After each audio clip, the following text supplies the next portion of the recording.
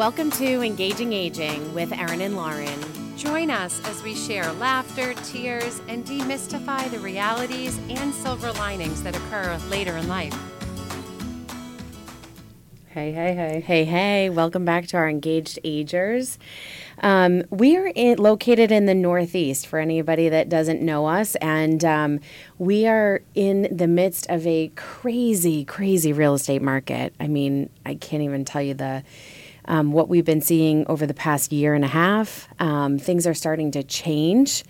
We are also work with older adults that are listing and selling their homes. And I know that we're coming into a time where we have to really look at things from a new lens, take a new perspective, and take real estate in a new way. Yeah, absolutely.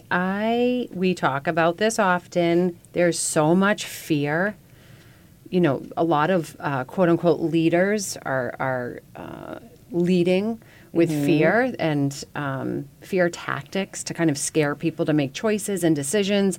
That's never been our philosophy or our approach. Lauren and I started studying before the pandemic positive psychology, which is the opposite of fear and doom and gloom. It's about motivation and helping people find a way to live their best life in an authentic way that's in alignment with their values. And it's amazing to me, and I try not to watch a lot of television. Anyone who knows me knows I don't watch the news, and I try to stay away from television. But I can't get away from these advertisements like, you know, we'll buy your decrepit home, and we'll take care of all of your pain, and just, you know. Interest rates are going up. Buyers aren't going to be there anymore. Sell your house now. Yeah. It's ridiculous. Everything just seems so pressured and rushed. And for our mature sellers, they're already usually in some sort of pressure, rushed environment where they feel like they have to make a change due to a recent diagnosis or some changes in their life. And so we just organically have experienced and provided a completely new way for our mature sellers to not only sell with ease, but take a breath and take a minute to gain clarity, put a plan in place that works for them, and then ultimately they receive every penny from the equity that they've worked so hard to build in that home. Yeah. So when people are in dire situations and feel that they have no other option, they're between a rock and a hard place, they oftentimes will take less money for their home because it seems like the easy way to do it. However, or they think that they're talking to a professional, and because they're talking to a professional, that person knows what their home is worth, so they're going to take them at that face value versus let's get really educated and have an educated conversation about it.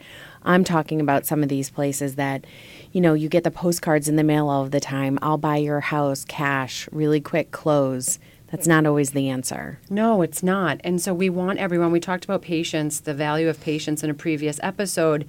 Take a minute, take a breath, get the information, and do things in a way that are going to make the most sense for you and your situation. So we have a partnership with a company called Curbio.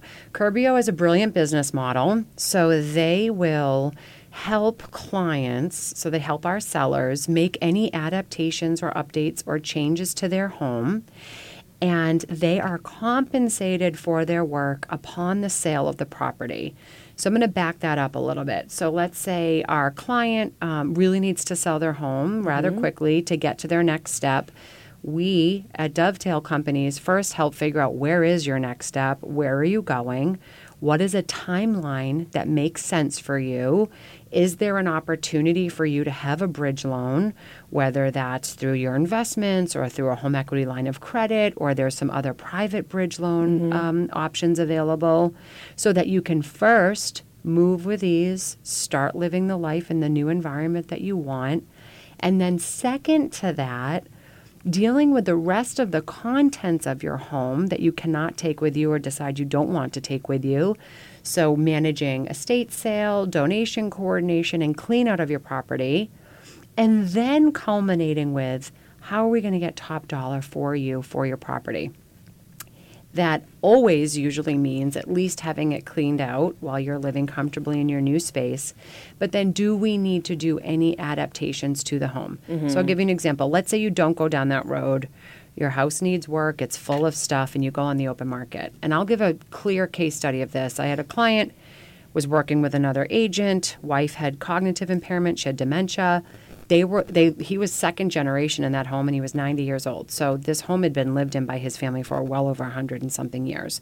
So it was full to the gills with stuff and emotions, and his wife had dementia. So this was going to be an absolute nightmare. This other agent said, don't worry, it's going to be fine. You'll probably, again, we're in the Northeast, about $750,000 is what this home will sell for. And they would have to live through the listing.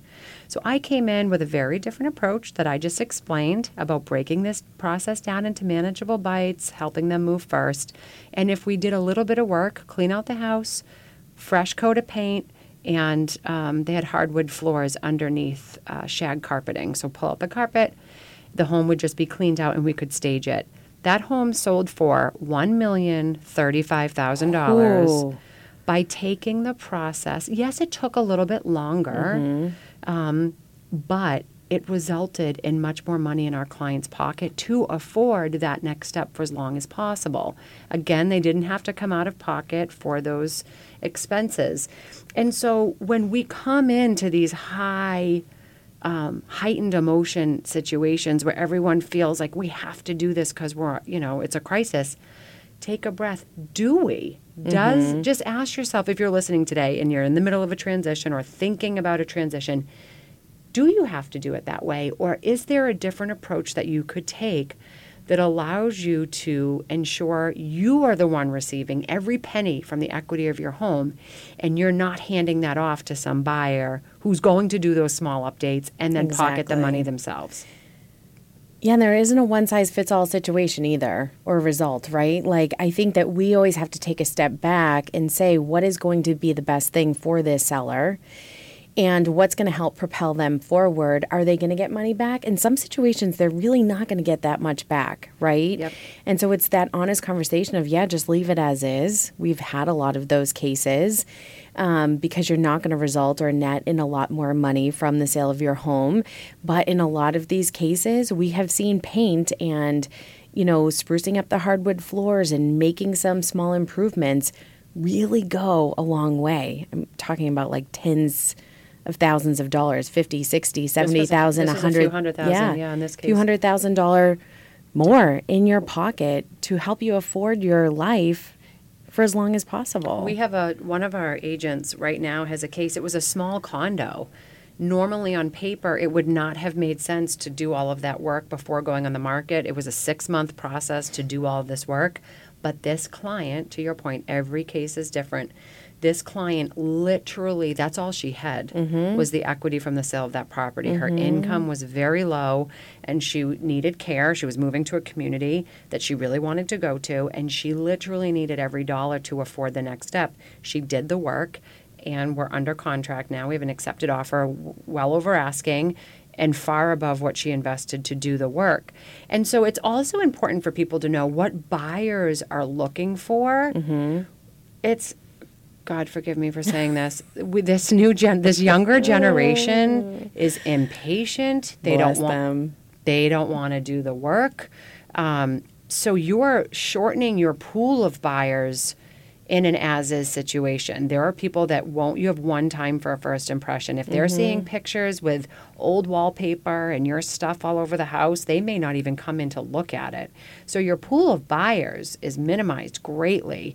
So we have to look at all of that, not just your personal situation, but who's the type of buyer for your unique home, and what would it take at a bare minimum to increase the amount of potential buyers in your property, and that goes into this equation as well. We are lucky in the Northeast that we are buffered a little bit from the volatility of what we're seeing in the marketplace, but we want to make sure that you, as the seller, have your best foot forward to ensure successful outcomes. Now, I mean, our business is based on helping somebody successfully move to their new place and then listing and selling their home. we have been set up that way. I think finding a partner in Curbio has been really successful for us too, because our sellers aren't incurring those costs up front to make those improvements to their home. The beauty about Curbio is they are holding all of those bills until closing. It does go on, as part of the settlement statement. But you can make these great improvements. You can get more money back in your pocket, and you're not having to deal with managing and overseeing all of these providers, the painters, the construction guys, the flooring guys. I mean, it has literally been a blessing in disguise for a lot of our clients. Also, you want to feel good about what you're leaving behind. This is a very cathartic process for our clients. If it's, a physical or cognitive reason that you have to leave your home, maybe you don't want to, but you have to, or you and your spouse raised your family there, and it feels good for our clients to leave their home in good order for the next people to enjoy it. It's been really exciting. Our clients have loved seeing, and actually sometimes because the homes could look a little different after a refresh, it's not as hard. It's like, it doesn't totally look like it once did, but you're feeling good about leaving your home in top quality to the next people. Not just financially it feels good, but emotionally it does. Sometimes there may be some embarrassment, or, if you weren't able to upkeep it well, it's I love that you brought that up, because I had a seller and we made some improvements, and she looked at me and she goes, "This is everything that I've always wanted to do with my home." So you are right on point to say she felt so incredibly good to have that closure and to give that next family exactly what she always wanted in that home, but she couldn't do it for so many other reasons. But yeah, it really helps them kind of close that door and hand over the key the way that they wanted to. And I want to just say you are in control every step of this process. If you are like, this does make sense to me, this is resonating with me, but I'm working with someone else who maybe is advising me differently, you're in control. So if you want to change your plan, you can tell them, you know what, no, I'm actually thinking I'm going to do this a different way. Give yourself the autonomy to be that decision maker, because we understand, although this isn't rocket science, it is a different way of thinking about listing and selling your home. One thing we didn't talk about is a pre-listing home inspection. We do advise that a lot for our mature sellers. If you had a spouse that always managed the maintenance and upkeep of your property and you're not sure the condition of certain things in the home, but also it takes away some of the negotiating power from the buyers. And buyers feel really good when you're disclosing things to them, that it's kind of like, here is everything on a silver platter of what we know. They feel better about going into your home versus, I think something might be wrong here, but I have no idea. Yeah, and sometimes it's small. It shows what the process is going to be like. Yeah, and sometimes it's small things. If you have a pre-listing home, actually this came up with the property that I was referring to, the 749, and we listed and sold above $1 million. There was water coming into their main electric box in the basement. Oh, wow. They never knew. No one would have known without an inspection. It was a small fix. I want to say it was $2,500 for a new electrical box. That could have been a major issue. Here in Massachusetts, there's an inspection after the accepted offer. So that can put a huge... Just so backwards. I know. So that, if you didn't do a pre-listing home inspection and disclose what was going on or address or fix it, that could come up and put a lot of our clients don't need any surprises. They're in the middle of a major life transition, and so we can get around a lot of that. But that is something you can ask your listing agent for ahead of time, to have the information and knowledge up front. And to just have the conversation. For my house, here's the story behind my house. Here's what I love about my house. But what would buyers in this particular situation be looking for? And then have a conversation of, here's what we can do at bare minimum. Here's what we really can do. How much do you actually want to put into it?